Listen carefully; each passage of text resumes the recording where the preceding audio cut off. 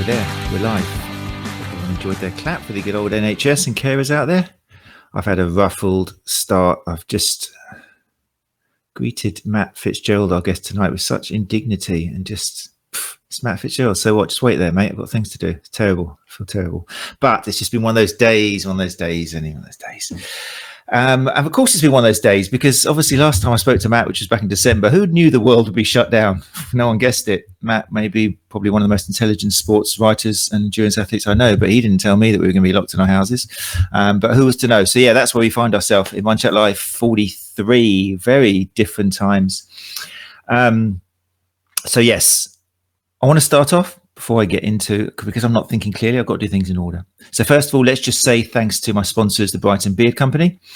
It's quite funny because as well as online consultations in COVID-19, I've noticed a marked increase in bearded gentlemen and women who are partnered up with bearded gentlemen contacting me for, what was that code you said for a discount on Brighton Beard Company? So that's great. I mean, thank you very much, COVID-19, for that, for getting me popular with my sponsors. But it is RCL 15 will get you 15% off. Well, I'm biased, but what I feel is probably the best scented and best products available out there in the world. www.thebrightonbeardcompany.co.uk. That's where you need to go, and do use the code RCL15. There we go. That's them done. So, right. What else I've got to announce before I bring Matt up? I'm so excited. Maybe that's part of the reason why I'm a little bit flustered, because Matt's last book, Running the Dream, which we're going to talk about, it's not released in the UK until June the 2nd or something. It's on Amazon advertised. You can pre-order it. It's exceptional. It's fantastic. And it's inspired me so much on probably my last 2 months of running in particular, where I had a little look through it. I was given the honor of having a little look through it before it came out, and brilliant. So yes, I'm very excited to talk about that with Matt. Also, another product of COVID-19 is we've been umming and erring, and it's finally going to happen. Okay, so we are going to pretend that on the 29th and 30th of October, we're going to meet up in the same place for RCL 2020 International Running Conference.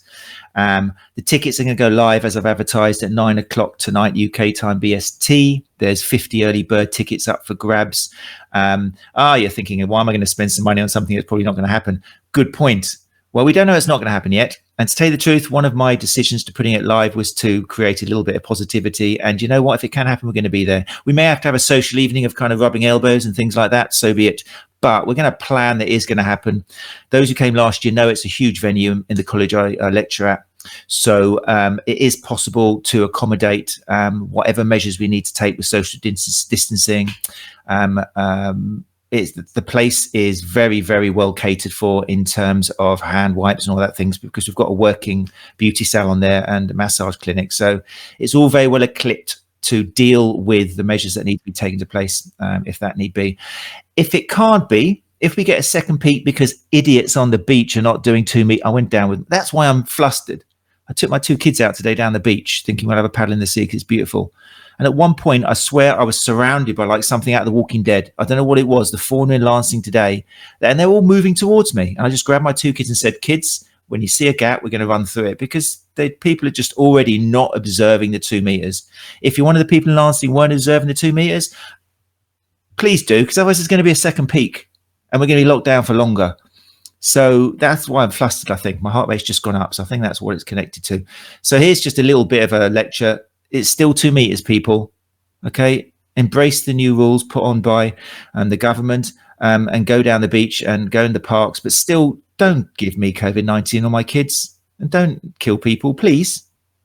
Okay. I'm getting too serious now, but that's what it's about.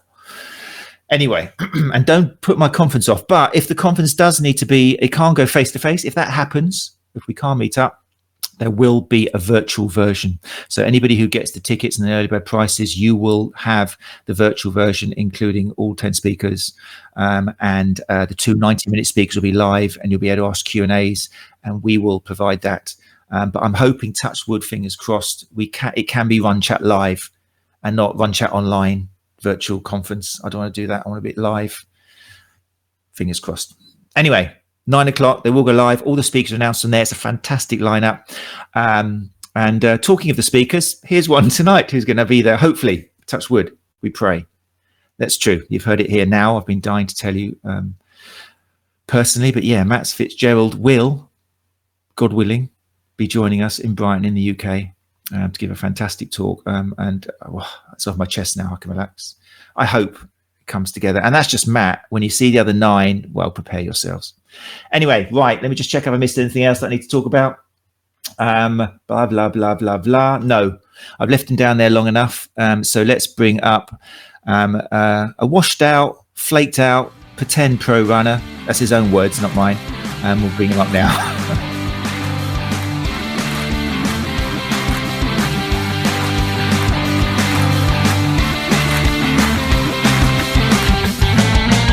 Hey Matt, how you doing? Better now.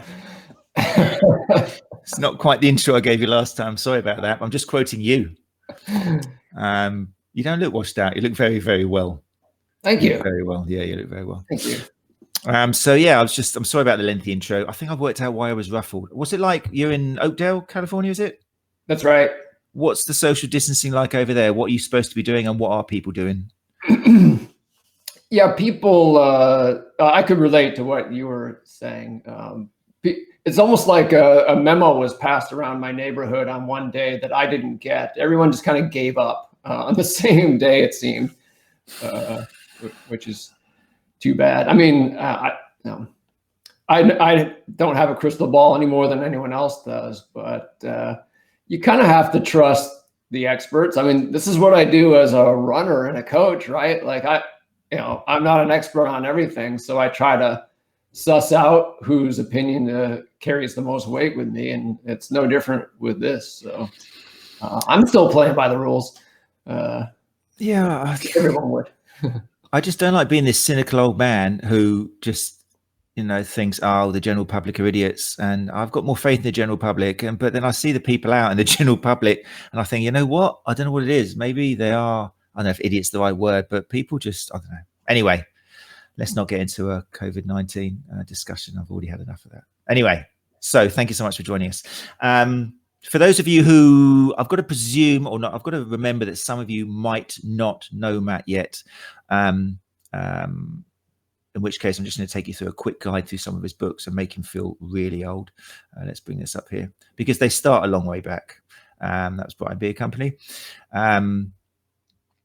Brain Training for Runners was probably the first one that got me heavily onto Matt because it's just a fantastic connection between kind of neuroscience concepts that were coming out at the time and pain and the central governor theory. And it just took it all and mixed it with running. And I was just like, oh my God, this is exactly what I was looking for, put it together. So I thanked Matt before for that. And I thank you again, Matt. But that is the book where if you're going to like start anywhere, there's so many, but that was like in fact, I've got 2 of them because I thought I'd lost it and I bought it again.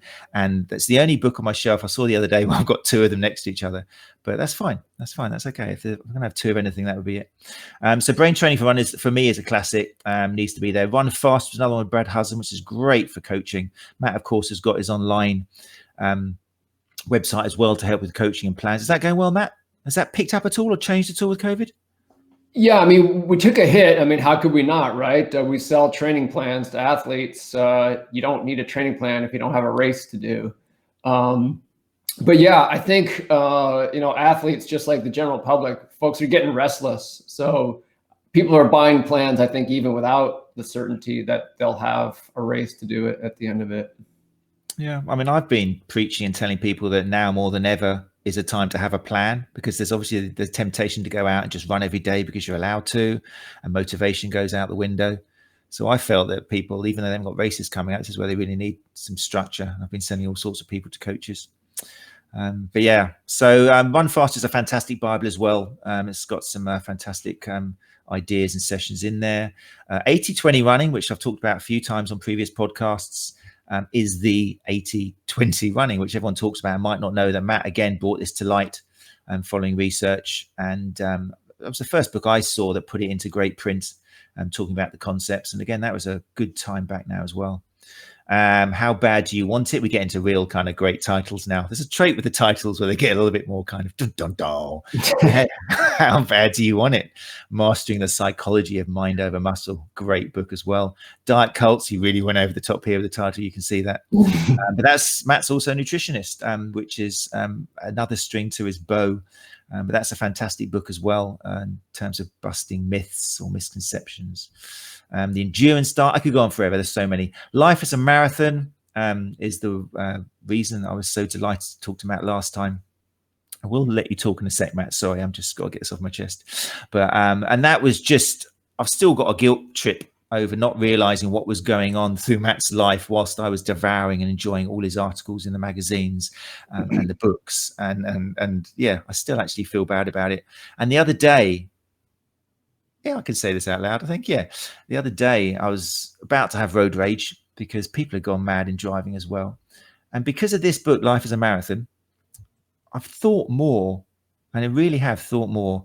I don't know what's going on in that other person's life, you know, and that was something that came out from reading that book. And when you do read that book and you realize what can be going on in someone else's life, it may well, I'm just saying, it may well stop road rage. Because if you read that book, you realize that there's plenty going on behind the scenes. But also it's just a beautiful book as well. It's a story of love of running, love of Nataki, your partner, love of your dog Queenie, and just written in your fantastic style of comedy and drama and just for runners and everybody. So I would recommend that book to everyone as well. But finally, geez, can I talk anymore? We get to, no, we don't. I forgot to run that one by you, Matt. It's all been leading up to this. Matt was also actually has some trophies for disco dancing in the 1990s. No, it's not at all. There's just a wonderful picture which I totally love, and I've actually got blown up and put onto my kitchen. No, I haven't really, but that sums up the relationship of Matt and Nataki when it's at its best, I think. And look at that shirt and those pearls, brilliant. I just want to bring that up to make Matt blush. That's all. What we're actually going to talk about is running the dream. I've got there finally. Right, Matt, maybe you can tell me, why did I introduce you as a flaked out, wannabe, pretend pro runner? What's running the dream all about? It's about a washed out, flaked, what? Loser, just a loser. Yeah. Yeah. I mean, I'm 49 years old. I started running when I was 11. I have a great passion for it. That's why I'm still at it. And, you know, I was also good at it. You know, I sucked at every other sport, and I wasn't bad at running. And I think so many people, when they fall in love with running and they're at all competitive, and competitive can just mean you want to improve, right? At whatever level you're at. And I knew even when I was in high school, you know, I knew I wasn't going to the Olympics, but I loved running enough that I really dreamed of just being able to see how good I could be. And a lot of time went by, and, you know, I get into my 40s and I look back and I think, you know, I never really did take it all the way. It just didn't kind of work out, partly because I burnt out and quit for a while at the end of high school, in my late teens and early to mid 20s.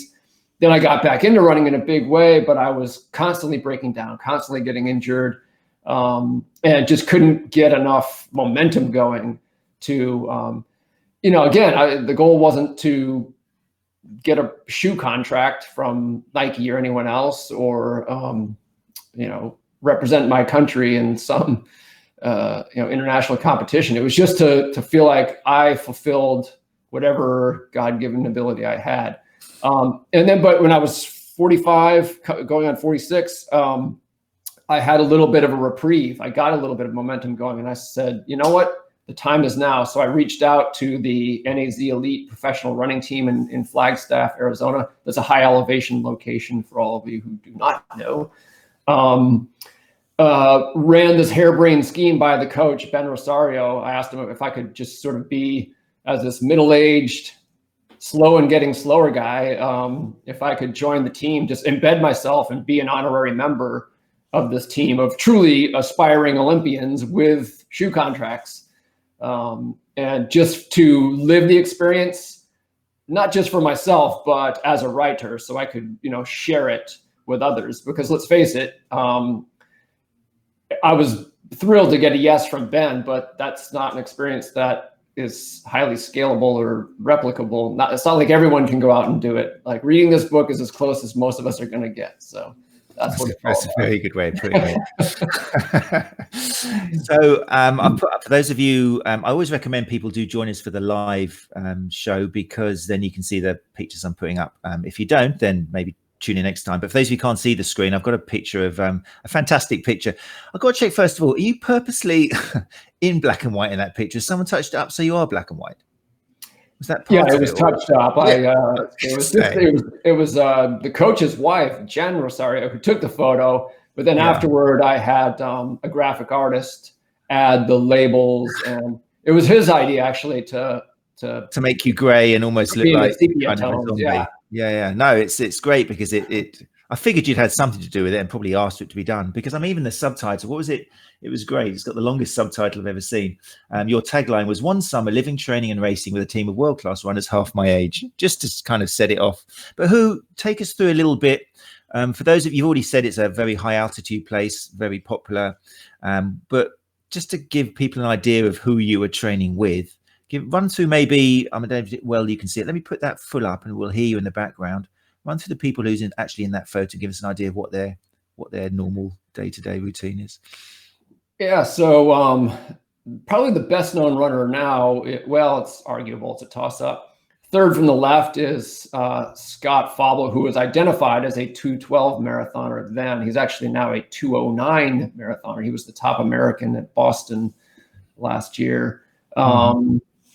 Let's see, the woman 2 positions to my left, to my right, as we look at the photos, Stephanie Bruce. She's a very well-known runner. She's won a few national championships here in the U.S. She has a huge fan base. She's very popular. I think we're going to get into that a little bit more later. But yeah, she's run, I think, 227-ish for the marathon. So, these people are, they're the creme de la creme, in American distance running.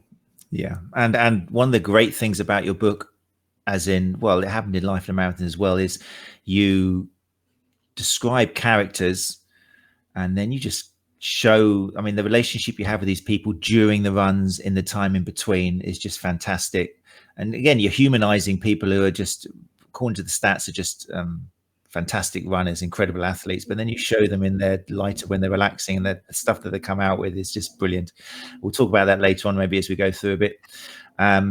So you set off in your Funmobile, which made me laugh, which is your code name for your, what type is it, Mazda or something, was it? Mazda, yeah. You still got that, have you? Still running okay? Yeah. For your journey, it's just the way we don't use it much, actually. Nowhere to go. The way you set it out is you're all in the car, it's packed up, you've got your foam roller, your dog, Nataki and that, and then I just had a look at the map of how long it was, and it was like a 10.5 hour, 10 hours 57 minutes according to whatever this was on. Just you in your Funmobile going to train with a bunch of Olympic contenders. How did you feel setting off? What honestly, on day one, the book is a great testimony to your roller coaster ride, thinking, can I do this, can I do this, can I do this? But when you left in the mobile, did you think, well, this is going to be an experience whatever way it goes, or were you thinking, I've got to do this? I created this experience as fantasy fulfillment for myself. So there's a line that appears after I've just completed my first run with the team, and Nataki asked how I went, and I tell her, making sure that I can't be overheard, I can't believe I'm getting away with this. And that's pretty much how I felt. Because it's not, I would have been nervous perhaps, or more nervous, if I felt I wasn't going to be in any way competitive with these people, but I was so much older, so much slower. And I'm not slow, but I didn't have to worry about losing, that was already baked in. I was going to be the slowest runner I ever saw for 13 weeks. So there was no, performance anxiety per se. I was worried about just, I guess, surviving, because I mentioned that I am injury prone, and I was definitely going to be training like a pro. But I was mostly just excited. I knew it was going to be the experience of a lifetime. It just, all the details remained to be filled in. I guess the writer in me was a little anxious because I needed to come out of it with a good story. And that remained to be seen, you know. I didn't know. So I almost, I guess, felt challenged more as a writer than as a runner going into it. And had you decided when you set off in your Funmobile that I'm going to write this whatever happens, even if I don't achieve my dreams, even if I have to pull out, even if injury stops me, I'm still going to write about the experience? Or were you a little bit, I'm not quite sure if this is going to be a book or not? No, I was pretty determined to make it work one way or another.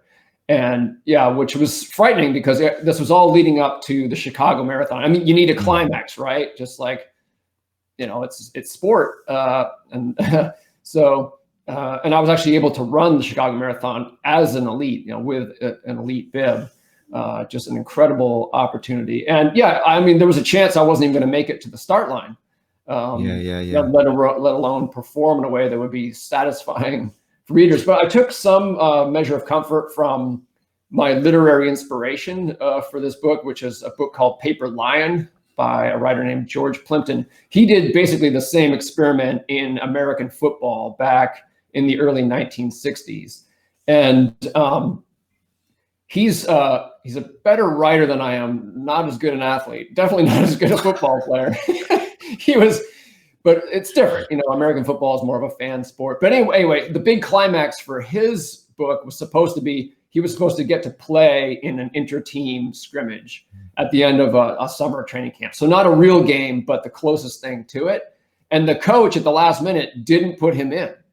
So like his big climax just went up in smoke. And I know the writer in him had to be pooping his pants when that happened, but he made it work. The book sold 1 million copies. They made a movie out of it, and he got to play himself in the movie. So that was my thought was, you know what, if he can make it work, even though his big climax was, a come down, Yeah. Then I'll find a way. Great stuff. I mean, I say it because one of the great things about your book, and which manages to make it into like a fictional kind of exciting book, is because you're continuously making the reader think, you know what, I'm not sure he's going to do this, because you doubt yourself this whole time. We're really not sure as we're reading along whether you're going to do it or not. You know, it's tricky because obviously this was going back 2017, wasn't it? Yeah. Yes. So anybody who kind of knew, who were following you at the time, because you were putting stuff out on Twitter whilst you were doing this. But for people who have bought the book, I'm always recommend it. I'm always tempted to make sure that we don't actually say what you managed or if you managed it, but I'm going to have to at some point, because it is a great work. If it was fiction, it would be a thrilling ride. It's just fantastic. But I'm going to ruin that now because I want to put it in there because I need to ask this next question just to put some perspective on it. So talk us through at the time you set out, what your current best marathon was and how long, when you'd set that, what your most recent marathon was. And so in other words, what you were chasing, how many minutes you were going to try and claw back in that time frame. Yeah. So I had run, my best marathon was 2:41. I ran that time at age 37. So 9 years had passed. And in those 9 years, I hadn't come within 8 minutes of that time, and not for lack of trying. I'd run a bunch more marathons, but shortly before I left for Flagstaff I ran a 2:49 and change marathon. So that was the best I'd managed to do since the 2:41. So I lost about 8 minutes in 9 years. But I ran that time, not in the best of circumstances. So I knew that I could improve. And I was definitely going to the right situation to gain some improvement. I had never trained at high altitude before, assuming I responded well. Maybe that could shave a minute or two off that 2:49. My sort of dream time, like my Olympics, was a 2:39 marathon. I wanted to join the sub 2:40 club, and never quite got there. And I'd given up on it. I had, because I kept trying. I kept doing the best I could, and I just wasn't getting anywhere close. So, time catches up with all of us sooner or later.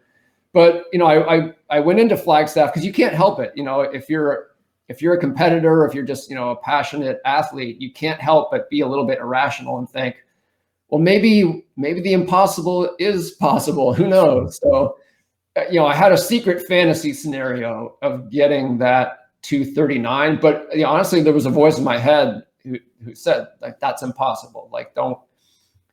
So I felt like, I could get my happy ending with any measure of improvement, but a PR would be great. And then, my secret agenda, my hope against hope, was that 239. I think it's important to remind people, because I can feel some people watching this now will go, oh, we'd already ran a 247 or whatever it was. And, oh, well, then, I mean, Jesus, of course he could. But we're talking about chopping 9 minutes off 9 years later, and because I'm of that age as well, a lot of runners who I seem to attract are runners who are dealing with being a veteran runner, and that's like 35 plus, and they're seeing their times come down, and they're asking, what could I have to keep doing? And it's very easy for runners to play the age card and just kind of say, you know what, I just got to try kind of dawdle along and see what I can do. But once I'm 35, I've read the research, you got less testosterone, it's not going to happen. So it is actually something quite ridiculous to plan, I'm going to take 9 minutes off 9 years after. It just, especially at that age, it is something ridiculous, just for people wondering. So yeah, that was your goal, but you didn't even like telling the people you were around. Were you in the book? I don't know how long it was until you opened up to you said you wanted 239. Was that because you felt it would jinx it, or were you like embarrassed about telling other people? What was the deal there? Yeah, normally I don't mind, putting myself under pressure, but that just seemed a bridge too far. It really did. It just, honestly. I was really cagey about my goal because everyone was asking, my teammates, the new friends I made in the running community out there. It was the obvious question. It wasn't until, strangely, I did suffer a pretty significant injury about halfway through. And the first time I actually articulated that goal, it was to the coach, Ben Rosario. And it was when it never seemed more insane, because I couldn't even run at that point. I couldn't run a step, let alone PR in the marathon. And I told him, this is what I want. Let's make it happen. Seemed like the best time to say it. Just lay it on the table. And that's something else in the book. There's a cut, because there's the Achilles, there is the adductor strain. There's a few things which do make it a roller coaster of a ride, which just adds to it. And the characters you meet in dealing with these injuries, which is something, if I can, I might go through later on with the people you meet. But yeah, let me just, before we go, I just want to say hi to a few people I know watching. So Daniel Gerber, hey, how you doing? Thank you for joining us. Well, you've heard me talk about the bearded women in Brighton before. I won't go into any more, but they do exist. Jim Gare, Russ, hey, how you doing? Thanks for the chance to chat with your running group the other night. That was lovely. It was a really great group. It was so nice, as I said, talking to runners and hearing what they believe and what their concerns are in 2020, instead of quoting some 2014 paper. Emma Bergen-Kisby, nice to see you. I hope you can make it down for the conference. That'd be great. Matthew Scarsbrook as well is in the house. Thank you very much. He says, I'm sold. Well, yeah, you should just come for Matt. It's worth it just to see Matt speak. But yeah, there are 9 others. I don't want to belittle the other 9 at all, because believe me, when you see it go live at 9 o'clock, you'll be like, really, really, really? And now I've got day 2. It's exceptional. I'm so happy with the lineup. I don't know how I was going to not beat last year, but I don't know what I was going to do as an encore after last year.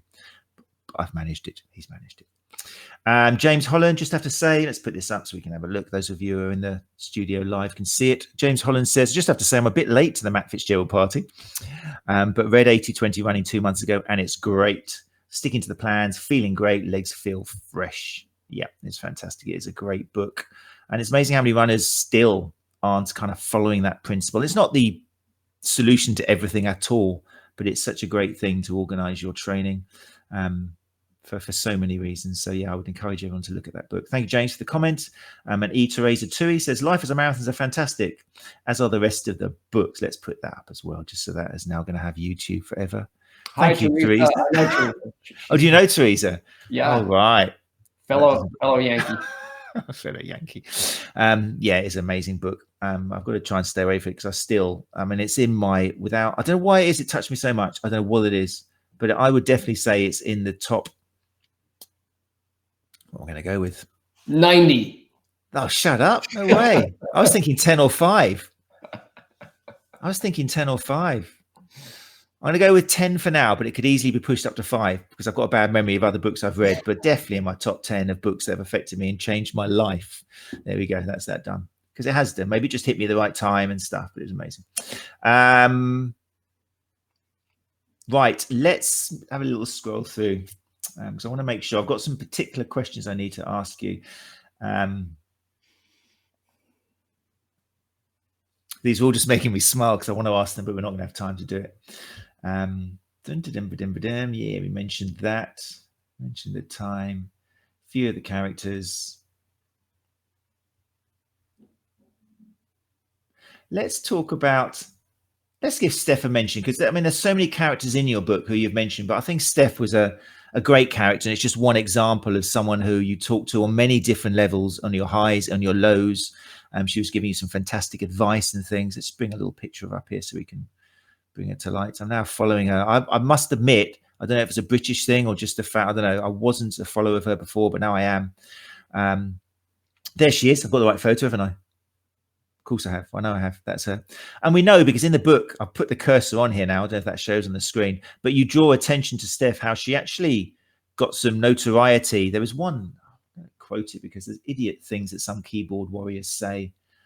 What do we have? We had a picture of her pre-pregnancy. I'm not sure which the picture was, but there's a fantastically beautiful picture of Steph running. It's amazing. It's incredible. But yeah, you mentioned in the book, someone wrote on a blog, this picture is sick. I don't know if it's this picture, by the way, but it was a picture. This picture is sick and you're destroying your body. You're not a role model for our women and young girls. There we go. Keyboard warriors. Fantastic. But then in actual fact, Steph turned the tape round and kind of became a fantastic role model. I should have had an alert there for anyone who's a little bit squeamish, but this is something we need to not be squeamish about. Because in fact, after she had the baby, which was Riley, I think, her second, if I remember right from your book. Yeah, there was a fantastic example, if you can call it fantastic, of the diastasis recti, which is something which happens with the abdominal walls, and after pregnancy, they don't close completely. And even when your body does get back to kind of normal, you can be left with skin hanging over, which is, you described Steph, and she became a fantastic role model. And I think it hit me at the time because I've been working a lot, and we're going to have a podcast soon with Emma Brockwell and Gronier Donnell, who have recently put out a guide to returning after pregnancy for female runners, because it's something that's been lacking and it doesn't really exist. Tom Goom as well got involved. There was 3 of them put it together and it's just been published. And yeah, it's a fantastic wake-up call to just talking about female runners, besides the injury thing, about how do you know when to go back running? So people like Steph here are just fantastic role models as well. It's amazing, and not hiding what happens if once you had babies, and showing that you can just continue running. And she continues running, doesn't she? Has she gone on from strength to strength afterwards, or is this really telling me she's not running anymore? No, she's still getting after it. Yeah, she's like a fine wine, getting better with age. It's amazing. I mean, most of her major accomplishments happened really after my time there, when she was, well past 30. So a great model, a role model in that regard as well. Yeah, she certainly is. I would recommend that people out there would give your Instagram feed a clean and follow this lady for some inspiration, definitely, and all the people she hangs out with as well. It's a great club, and then it'll mean more in the book when you read about how Steph gets involved in the kind of conversation she has with Matt. We'll come to that at the end. Right, let me give you a story about. I'm interested in some of the things which. What if you had to put in order? I mean, I want to know what you think helped you achieve it. Yes, he did achieve it. Spoiler alert, he did achieve it. Okay, I've got to say that now because otherwise the rest makes no sense. But you did achieve it, which is incredible enough in itself. And the journey to achieving it is what the read's all about, and it's fantastic, the ups and the downs. But when you look back on it, because there was a few things there which you were changing, you mentioned it in the books, which I might mention soon if you don't. But what were some of the highlights of things which you felt you were doing differently, which allowed you to get this 9 minutes? Yeah, I have this mental image of a pie chart with a different slice in a different color representing each of the contributing factors to the improvement that I experienced there. And even before the marathon, I was experiencing an incredible transformation. You know, I was losing weight. I was just feeling younger. I was experiencing my body. It was almost like I was aging in reverse. And so, you know, I had a lot of time to think about, you know, what is happening to me? Why?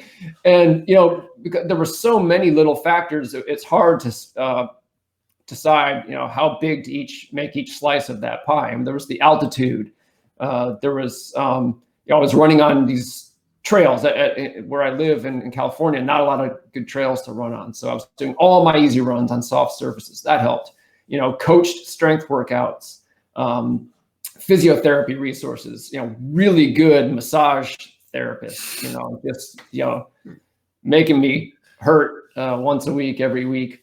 You know, not cutting corners with warm-ups and stuff, you know, little stuff like that, you know, because before I even left California, I felt, oh, I'm a knowledgeable, experienced, and very dedicated runner. I'm already pretty much doing things the way the pros do. Well, you know, I was doing things closer to how the pros do than maybe the average runner, but there was still, even with my diet, you know, as you mentioned, I'm a nutritionist. I kind of know what I'm doing with food, but the member of the team that I happened to live with while I was out there, Matt Yano, just, I mean, his diet is just immaculate. And I don't want to overstate that because he has a sweet tooth. That's the thing. You can do that. It's okay. But it was tough to meet his standards for just overall quality of his diet. But I tried. And I think that's part of the reason I lost 9 pounds. So all these little factors. And so those are the ones I might have expected because I had a mental list. You know, I hope to gain a minute off of this and maybe a minute and a half off of that. But I think some of the intangibles also made a huge difference. You know, I was just so happy to be there. Mm-hmm. You know, there's a great quote I love from the great British champion marathoner from ages past, Ian Thompson. He said, when I'm running well, I am happy. And when I'm happy, I'm running well. And I think I benefited from that two-way street. Just the beauty of the environment, the teammates, you know, just, you know, all the stuff that it's hard to, you know, I don't know. It's hard to really explain the same way that you can explain how altitude affects your body. But I think all those psychological, social, even spiritual factors weighed in as well. Yeah. I mean, as somebody who spends a lot of his life trying to put the evidence back into running injury performance, I was cringing a little bit at some of the things which was going on. I mean, the massage, like Monica, was it Monica? Yeah, Monica, I remember from Friends. I mean, it's interesting when people like myself who are looking at things like, oh, it hurts so much, and I just kind of put up with the pain because I wanted to. It's something which we're always saying that you shouldn't kind of allow. Deep tissue therapy doesn't mean you should be biting a bit of wood and putting up with pain. It can make things worse, etc., etc. But of course, everything's in context. And again, when I was talking to, it was in whose book? It was in Alex Hutchinson's book Endure, where he was talking about where some endurance athletes do potentially, there's a theory, it's not research, but putting up with pain doesn't actually increase your pain thresholds when you are on that run and having to overcome the pain. So when you deal with this level of athlete, maybe, who knows, maybe it is. We've got some fantastic, I normally in my presentations quote, it was Paula Radcliffe, who her coach, who had coached many Olympic medals, was said Paula Radcliffe's tolerance for pain was just ridiculous. That she was like, after a rugby player, she was the second. She just demanded that he pummel the hell out of her. And I'm sitting there cringing, thinking, why? There's no evidence in this. It's just nothing. Physiologically, you're not doing anything. You're not changing that person's tissues. It's impossible. However strong we think we are, we can only exert like something like 50 newtons. And to change some tissue, you need something like 8,000 newtons or 7,000 newtons. But it's the psychological thing, isn't it? That's what you were wrapped up in. That's what shines through the book. And that's what we see a lot as well. You know, we see as soon as a world record is broken, whether it's boxing or running, suddenly 3 months later, everyone else is doing it. Tyson gets put down. Suddenly everyone's beating Tyson. You know, it's kind of the 4-minute miles broken. And suddenly, you know, everyone's running 4-minute miles. So And the Kenyans, different nationalities become famous. You know, Kenyans are going out running all the time with fellow Kenyans and stuff. So, I mean, for me personally, and I was reading it, I'm thinking this guy is just the belief, the living it, the everything, plus all the other factors is huge. And like you say, a spiritual thing. But hey, everyone will get their own thing out of it. I was interested in the strength training because you've made a living out of writing articles on how to become a better endurance athlete and that. Did you seriously not know what an RSLD was, or had you just not seen that code? You must have done a single leg deadlift before. Yeah, no, I hadn't seen that coded description of, right, okay, of the exercise. And the thing is, like, this is emblematic of why I improved. You know, unlike many runners, I enjoy strength training. And so you don't have to twist my arm to get me to do it, and, you know, to invest some effort into it. But when you're training all by yourself, you don't have, you know, a real credentialed expert to guide you through the sessions. You don't have teammates to do it with. You get lazy. So, you know, I got into this zone where I didn't want to think up ways to freshen up my strength sessions. I would just go there and do the same damn thing over and over. And so, you know, the body's lazy. Like, it only gets good at exactly what you demand it get good at. And so that's why, you know, when I showed up and did that first, there's lots of self-deprecating humor in the book.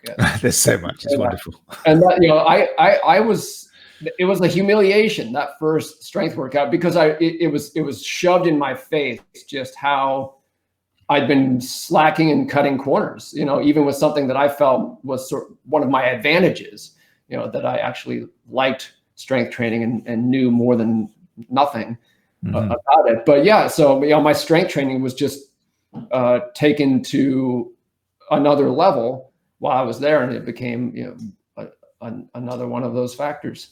And were you noticing was it surprising you, the strength of certain exercises of the people who are around you then? Did you see what they were lifting as well and doing? Yes. Yeah. For sure.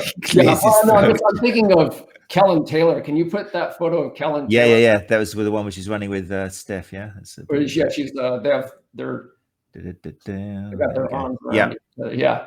So Kellen is a beast. I mean, she was the firefighter. Yeah. What's that? She the firefighter? Is that the professional firefighter? She was training to become a professional firefighter. Yeah. She was one of my absolute favorite people to write about, because, like, she is just so Kellen. Like, she's almost a caricature of her own self. I mean, my depiction of her in the book might even seem over the top, but no, that's Kellen. But anyway, she could do pistol squats all day and all night, like, you know. Yeah. And, you know, I will say it, like, as a female athlete, that's even rarer to be able to do one of the toughest body weight exercises you can name. So yeah, they're impressive. I mean, again, like, these people weren't gonna go deadlift 400 pounds, but in terms of, if you go back to, you know, the 70s, the top marathoners then, like, they didn't have abs like that, right? And you know, part of the reason that performance standards have gone up and careers have lengthened is because athletes really take this stuff seriously and they're strong. Yeah, there's definitely a lot of evidence linking strength training and performance now. It's something, people like myself are always harping on about, but it's great to hear that they're actually doing it in practice up there. What about, I was interested in the whole altitude training. You were having your iron levels taken, weren't you? Did they change much? I can't remember in the book if you mentioned how much they changed, but that was being monitored, wasn't it? Yeah. You know, I didn't get into it too much, but, you know, obviously I had about 5 months or so to prepare for this. Between the time I emailed Ben Rosario and threw my half-baked scheme at him, and he said, yeah, 5 months-ish from that time to the time I landed in Flagstaff. And one of the things so Ben took over my training a little bit. He was like coaching me from afar because he wanted me to show up. He didn't want to just throw me to the wolves, you know. he wanted me to be somewhat prepared. And one of the things he recommended was that I start taking supplemental iron because demands for it were going to skyrocket once I got up to that elevation and started doing the training they were doing. And interestingly, as soon as I went on iron here at sea level, I started feeling better. And I realized I must have been low, without even realizing it. And so I saw it was kind of a wake up right there. And it was impressed upon me, when I showed up in Flagstaff, you have to keep your eye on this stuff because not everyone transitions well to training at high altitude. And you have to do a bunch of things. I mean, yes, monitor blood work certainly helps, but even things like easing into it. I wasn't allowed to run the first day. I did next to nothing the first 3 days there, and I was going nuts. But it was by design. Ben had taken other runners through this process, and he knew you had to do it a certain way. So I was in good hands in that regard, and the altitude definitely treated me well. Yeah, I mean, again, the book for seeing a coach in action, and they don't come much more experienced than Ben. But yeah, it was wonderful to see how he was holding you back, how it was just very carefully planned. And there was different ways you were putting through different runs, when you shorter reps and things. There were certain training things which surprised you, even as somebody who, coaches athletes to great skills. There were things which surprised you, weren't they, with the running sessions? Yeah, I'm actually working on an article for Podium Runner. I don't know if it used to be Competitor. Yeah. And it's I'm describing the 3 most epic workouts I did while I was there. I feel 2 ways about it because I don't want to give people the idea that that's what it was all about. There were really only a handful of workouts like this, but yeah, all of these workouts were just structurally different from what I do at home. Ben was a fan of kind of multi-pace or multi-intensity sessions. So sessions that would add up to be quite beefy, 12, 14, 16, 18 miles. But a lot of that is, you're not just jogging, you're doing tempo stuff, high intensity reps. And yeah, so, there was one workout in particular that was, when I saw it on the online training calendar, it was so complex. I actually had to create a crib sheet for it. And I laminated it with Scotch tape and stuffed it in my running shorts to take with me for the workout, because I knew I wasn't going to keep it all in my middle-aged brain. So, yeah. And you gained quite notoriety. You weren't sticking to the plan. There was a few times you weren't sticking to it, wasn't there? That seemed to have surfaced in the book quite a lot. You kind of Yeah, I gained a reputation for being disobedient, but I was always running faster. That was tough too, because I felt like I'm really good at pacing. Like I am experienced, and when I race, I almost always even or negative split. I know how to pace, but suddenly in Flagstaff, I really didn't. And I think it was partly because Ben was not used to coaching runners like me, so he didn't really know what to make of me at first. Also, I was improving so quickly. I was just this moving target.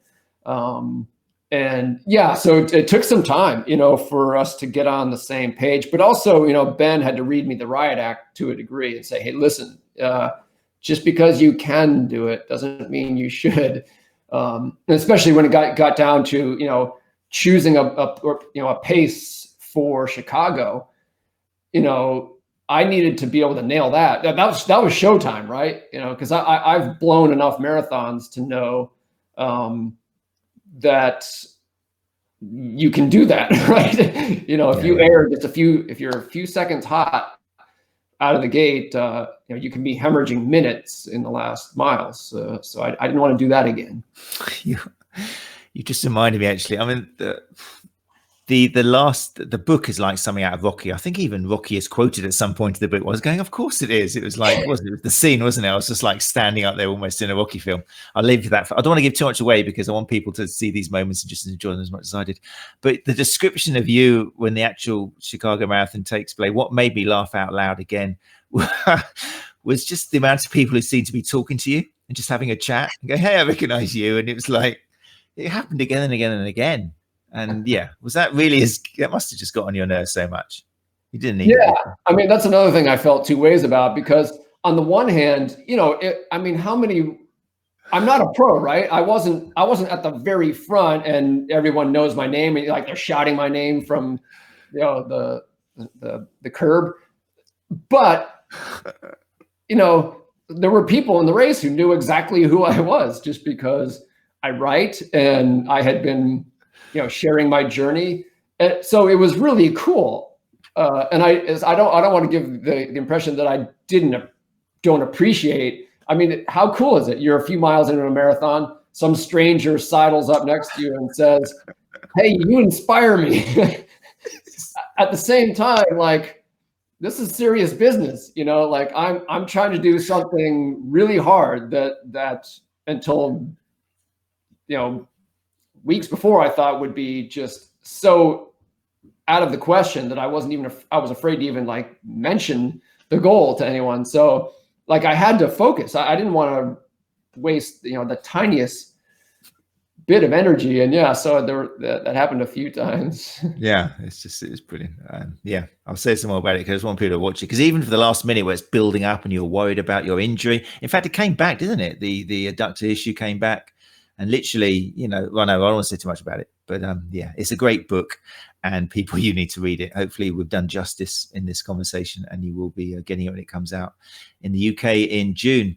I just want to check if anyone in the room's got any particular questions for Matt here. I've been looking at the comments. I think they're just all listening and not typing at all. They're just ordering your books online. Whilst I'm just chatting, if you have got any questions particularly you want to put to Matt, then feel free to ask them now. So Matt, yes. What have you got? Again, do I say anything about it? You haven't retired, have you? Despite the chapter. What have you been doing since? I know what you've been doing because I've been following you on Twitter crazily, but what's been your virtual ones? What have you been doing the last few months? Yeah. So,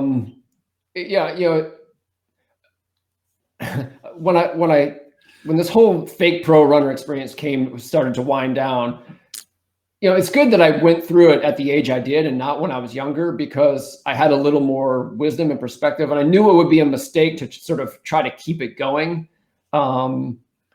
So I knew I was still hungry. The fire was still there. I still wanted to chase dreams as an athlete, or goals or ambitions or whatever, adventures, but I didn't want to I knew I couldn't do that again. So I ended up, I've done triathlons as well. So I ended up getting into my brain to try to, at age 48, beat my Ironman triathlon time from when I was 31. So I spent, again, taking advantage of wisdom gained. I gave myself 11 months to prepare for that. I needed every day of it. So that was fun. I'm all about unfinished business. I had just so much unfinished business, but I've taken care of most of it now. The last few months, I want to get good at ultra marathons. And I'm not yet. It's like the marathon all over again. Like, I was a terrible marathoner before I sort of cracked the nut. And now I feel very confident both preparing for and executing a marathon. Not so much with anything longer. So that's sort of the next big thing for me, is to try to master that distance. It's not really, if I were only going to do what I was sort of designed for, I wouldn't even go there. But that's kind of the next adventure. Fantastic, amazing. I can't wait to be on here talking about that, what you've achieved, and here into the next thing. The sky's the limit. The sky is the limit. I've got a question here from James, just quickly. If anyone's got any other questions, let me know. So we're running a little bit out of time. James Holland says, let's put it up here on the board. Can you talk a little about periodization, easy weeks, etc.? Specific to the book, how did you find the relationship? Was it an 80-20? Because sometimes I hear with these guys, it's more like 90-10, but was it the easy days are easy and the hard days are hard? Did that kind of come out in the book? Yeah. I mean, Ben in particular, he believes, and particularly in marathon segments, he believes in doing a lot of work in kind of the moderate range. And it's between critical velocity on the low end, which is the fastest pace you could hold for about 30 minutes, to steady state pace on the slow end, which is about the fastest pace you could sustain for 2 hours. So we did a ton of work in that range. And that range is not low intensity. And for the pros, it's not even slow, not even close. But I found, so you can do more of that than you can do true speed work. So I didn't break it down, and the pros don't even measure it this way, but it was 80-20. I think I actually might have done it for 1 week, just out of curiosity to see how it broke down. It really did, in terms of if you measure by time. Weekly training time in the 3 different intensity buckets. It really was 80-20-ish, even though Ben couldn't have told you that. They worry more about, easy days and hard days and appropriate volume of work on the hard days. And it just sort of works out to 80-20-ish. Yeah, it becomes apparent in the book these people are on another planet. I mean, it's a wonderful thing. It reminds me, I've got it here actually to remind me. It was at the Arizona Snowball, which was a particularly high elevated area you were running in. And there was a conversation with you and Scott. And I think you asked him, I'm quoting here, what's the elevation here? And he said 9,000 feet, 9,000 feet. And you said, excuse me my language, holy shit, that's the least of the language in the book. But yeah, holy shit, what's the rationale for running this high up? And Scott's reply was, it's beautiful. And of course you went, no, I mean, that's the physiological rationale, looking for an explanation, a little bit of conversation. And in your words, you just said, Scott gave me a queer look, as though I'd asked him for the nutritive value of a cheesecake. There is none, he said. It's just beautiful. And I thought that kind of sums up how these people live. I mean, they are, it's just, they don't think about, am I doing 80-20? Should I be just appreciating life, aren't they? It's a crazy thing. Part of what I really enjoyed while I was there is that no one thought of me as an expert on anything. Like, none of them had read any of my books. Seriously. Which I thought was wonderful. Because why would they? Yeah, I guess. Yeah, when you're at that level, it's strange. It's still running, but they're like a different crowd. Yeah. Yeah. And a lot of it doesn't apply. I mean, a lot of it just doesn't apply. It's you're comparing apples and pears, aren't you? But that said, what you're going to be talking about, touch wood, please God, at the Run Chat Live conference, is that you can put into effect some of these things that the elites do with regards to nutrition and the training and stuff. So you must believe therefore there is a lot we can do mimicking these people to reach our goals. Yeah. I mean, from the beginning, my instinct was always, if I want to be the best runner I can be, I want to know what the winners do, how do they prepare? It just makes sense to me. I like science, but scientists aren't good coaches by and large, right? And that's not really where I just sort of knew that. Like you pay attention to the science, but you copy the elites, wisely. And so that's what I've always done. And then, I just believe that it's a conviction. So when I, as a coach and whatever authority, whatever expert who's trying to help other runners improve, that's my shtick as well. I'm like, here's the science, but here's where the rubber meets the road. Do what the pros do. I think everyone should, in a appropriately scaled way, do what the pros do. They actually know what they're doing. And part of why I wanted to guinea pig myself the way I did as a fake pro runner was to walk the talk. That's why really there was kind of a lot at stake for me, because if it didn't work, there goes my conviction. Because my feeling is, we can all do it. Mere mortals can do what the pros do if we scale it. So I wanted to I wanted to walk away with some validation of that belief, and I did. You did. You certainly did. Yeah, you brought it home. Yeah. And I really do hope. I mean, people obviously should be persuaded now. You can't get it yet in the UK, but once June comes along, you can pre-order it now. So go to Amazon and do that. It's a fantastic book, really is.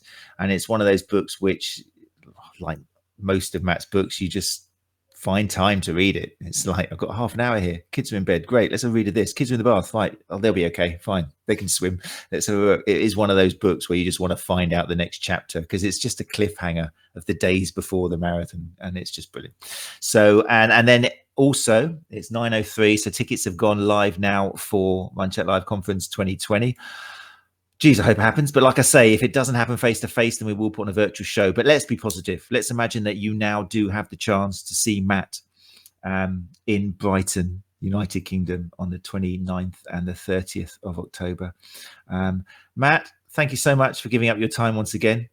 You're a total inspiration and a born comedian. I said last time, if it doesn't work out, which I know it will, then it's just stand up all the way. Have you never tried stand up like in California or something? Have you ever been tempted? No, I think I would choke. I think I would. Again, it's a perfect stand up answer. But that would be your hook. That would be the guy standing up there by himself on the stage, looking out with a microphone, going, "I really shouldn't be here, Oh, brilliant. I think you could do it. It seems like. No. Believe me, no.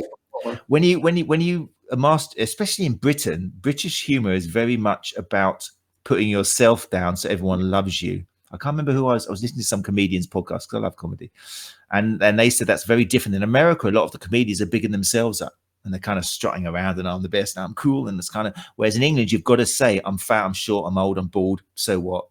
And then everyone loves you and you crack on with it. So you, my friend, if you're ever looking for some gigs, I'll work it out, in the UK you would go down a storm. Anyway, I don't want to keep you any longer. That's amazing. What I'm going to do, Matt, is I'm going to send you back down to the lobby very, very briefly, as I just say thank you to people. And he's already gone. He disappeared. That was good timing. Right. How did he get kicked out? I didn't do that. I didn't touch anything. Okay, people. Right. Thank you very much for being along. I hope you enjoyed that. It's such an inspirational book, but so's all his stuff. If this has enticed you to get on with Matt Fitzgerald, then Running the Dream is the top of the iceberg for you. You've got a whole catalogue of amazing books there. And remember, life is a marathon. Running the Dream. But if you can, life is a marathon beforehand. Just about what maketh the man that is Matt Fitzgerald. Right, that's it. You guys best get over to Eventbrite now. I will be putting the link up in the Facebook post very shortly. I'm hopefully, touch wood, I pray, that we'll be seeing each other. I'm sure we'll talk before then, but we'll be seeing each other in Brighton in the UK on the 29th and the 30th, which is a Thursday and Friday of October. It's enough time? I think so. Stay safe, and we'll see you. Look out for the podcast coming up. I've still got some fantastic guests. I'm very, very excited. We've got Claire Minshall coming up, I believe, next week. So we really are putting it on thick and furious in COVID-19. Claire Minshall is going to be talking about strength and conditioning for running, the 101s of strength for running. You've heard about it now from Matt. It's a biggie. So Claire is going to tell you exactly, Dr. Claire Minshall is going to tell you exactly how to do it. So make sure you join us next week for that, same time, same place. It's been emotional. I'm in such a better mood than I was when I started. Thank you, Matt. Thank you, everybody. Thank you, Brighton Beer Company. And we'll speak to you very soon. Take care. You're listening to Run Chat Live podcast, putting the evidence back into running injury and performance.